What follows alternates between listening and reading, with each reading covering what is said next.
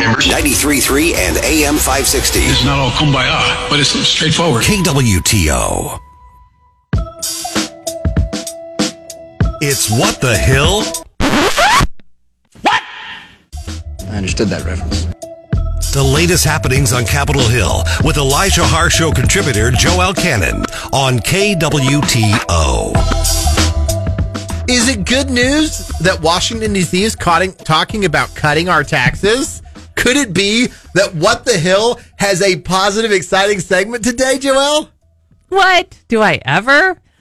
They are talking about cutting some people's taxes, but not everyone's taxes. That is the problem with tax cuts. So news out of Washington is there's a tax cut deal. Jason Smith, congressman from Missouri, he is the Ways and Means chairman in the House. Ron Wyden essentially is a skeleton in the Senate. He's from Oregon. He's been the head of the Finance Committee for 30 years or something. And they have gotten together. They have made an announcement that they have a common sense, bipartisan, bicameral tax framework to, quote, promote the financial security of working families, boost American competitiveness, and strengthen Main Street businesses. It sounds really good, but, you know, what does this mean? What does this mean for us? Well, there's a few things. The basic framework is this. They extend, enhance, increase several different tax credits and different tax policies. So you love tax credits, don't you? I do not. I do not love tax credits. So I have an unconventional view, I think, at this point, for most Republicans, but I view the tax code much like the appropriations process, where well-connected lobbyists and special interest groups get together and they get their favorite senator and congressman to hand out tax breaks, which is code for money, hand out money through the tax code. But it's only if you're connected. It's only if you're wealthy. It's only if you meet certain criteria. So this isn't lowering everyone's taxes. This is lowering certain people's taxes. Just like Washington, you know, they pick and choose, like they do with everything else, who they deem worthy, what actions they deem worthy to receive tax credits. So a lot of these, Clinton figured out in the 90s he could convince Republicans to vote for spending if he put it in the tax code and handed it out. Essentially, social engineering projects. We want you to have children. Here's some money. We want you to buy a house. Here's money. But the problem is then it's, we want you to buy solar panels. Here's money for that. We want you to buy an electric vehicle. Here's money for that. But if you can't afford those things, or you don't want to have those things, or you cannot have those things like children, you don't get those. And then on top of that, for the adoption tax credit, you go to adopt, you get a $10,000 tax credit. Well, now adoption costs $20,000 instead of $10 because they know you're not paying for it. The government is. Having said that, that's just sort of some background. But this deal that they're looking at, it would expand the child tax credit. I want to get to this in a minute, but I want to ask you about this tax credit thing. Because the argument from conservatives is, hey, we're starving the government either way. Even if it's tax credits, you may not like who gets them or how they're given out, but it's less money the federal government gets or just governments get. You still think that's not sufficient?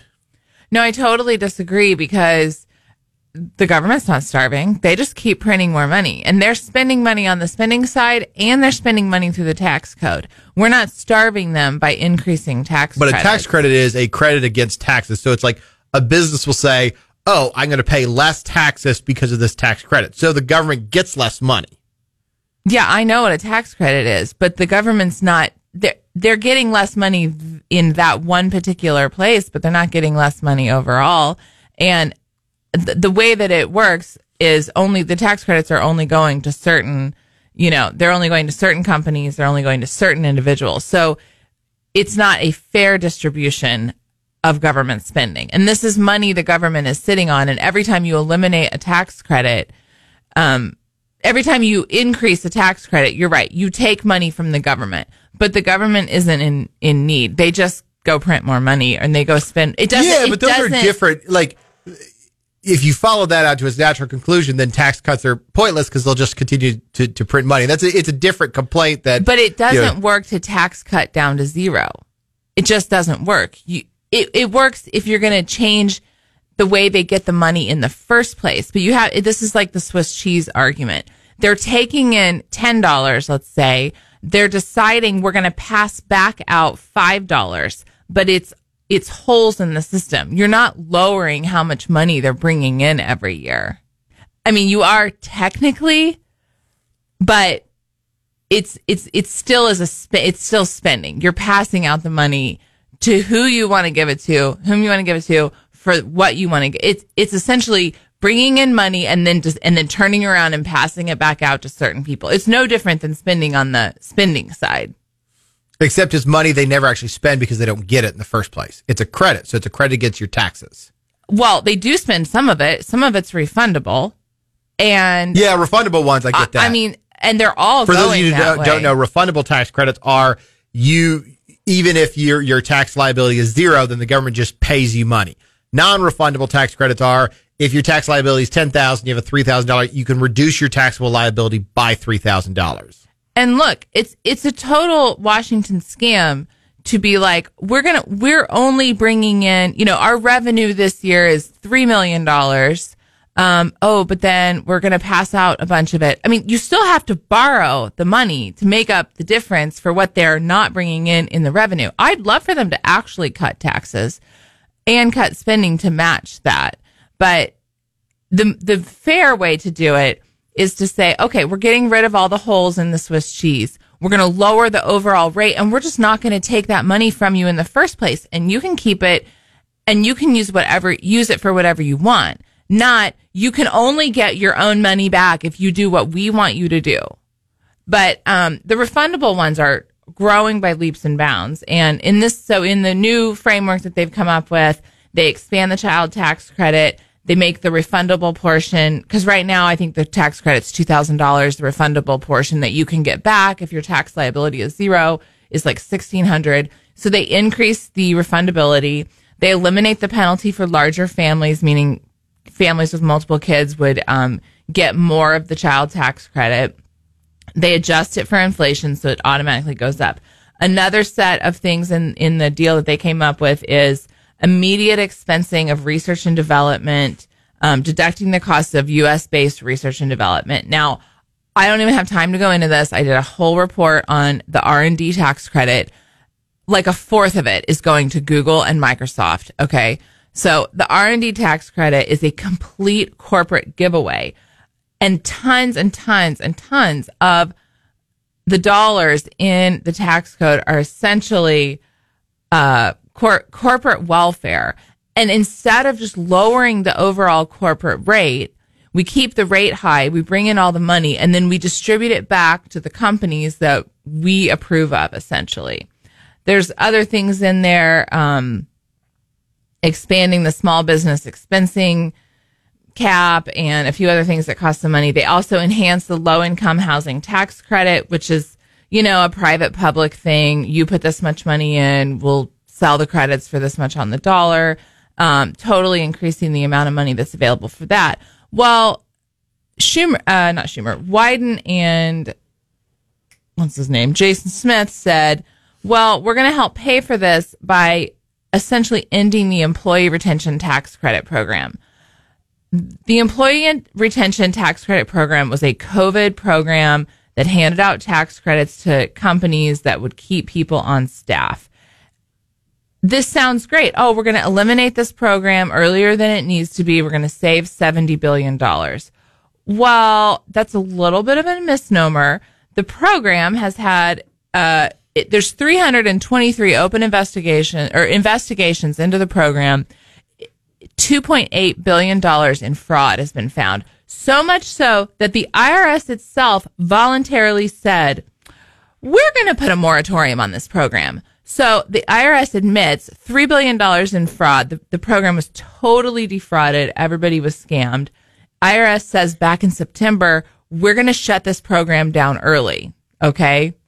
And then this new tax framework says we're going to end this program. and use that as our, our 70 billion in savings or whatever. So the pay for is a little bit of a scam, I would say, and it doesn't even cover the whole cost. The cost of the deal is about $80 billion. I appreciate them trying to work together. I wish they would do something that was like a little more fair. I mean, there's a lot to be said about the child tax credit. And I know people think it's like, it might as well be called the conservative tax credit because it's like, oh, have more babies, get more money from the government. But I would rather be able to keep that money on the front end, not have to send it to DC to get it back, on the paperwork in my taxes. But having said that, they have tried to say they're going to try to pass something by January 29th so they don't mess with this year's tax filings. I don't see that happening. I don't think it's probably going anywhere at this point. You mentioned you're excited to see them working together because this is Democrat and Republican working together, right? Yeah. I mean, they might as well do something while they're there. So here's my question, because Senator Ray Lankford from Oklahoma, he's trying to work on a bipartisan border deal. Does it ever work, though, we work with the Democrats? Don't we always just end up giving up way more than it's worthwhile to get a deal done? Yeah. Or do you think this is actually we're moving the ball forward on tax? On this particular one, no, I don't think this is a step in the right direction. I think this is a step in the same direction, which is doubling down on tax credits we already have instead of truly overhauling the code.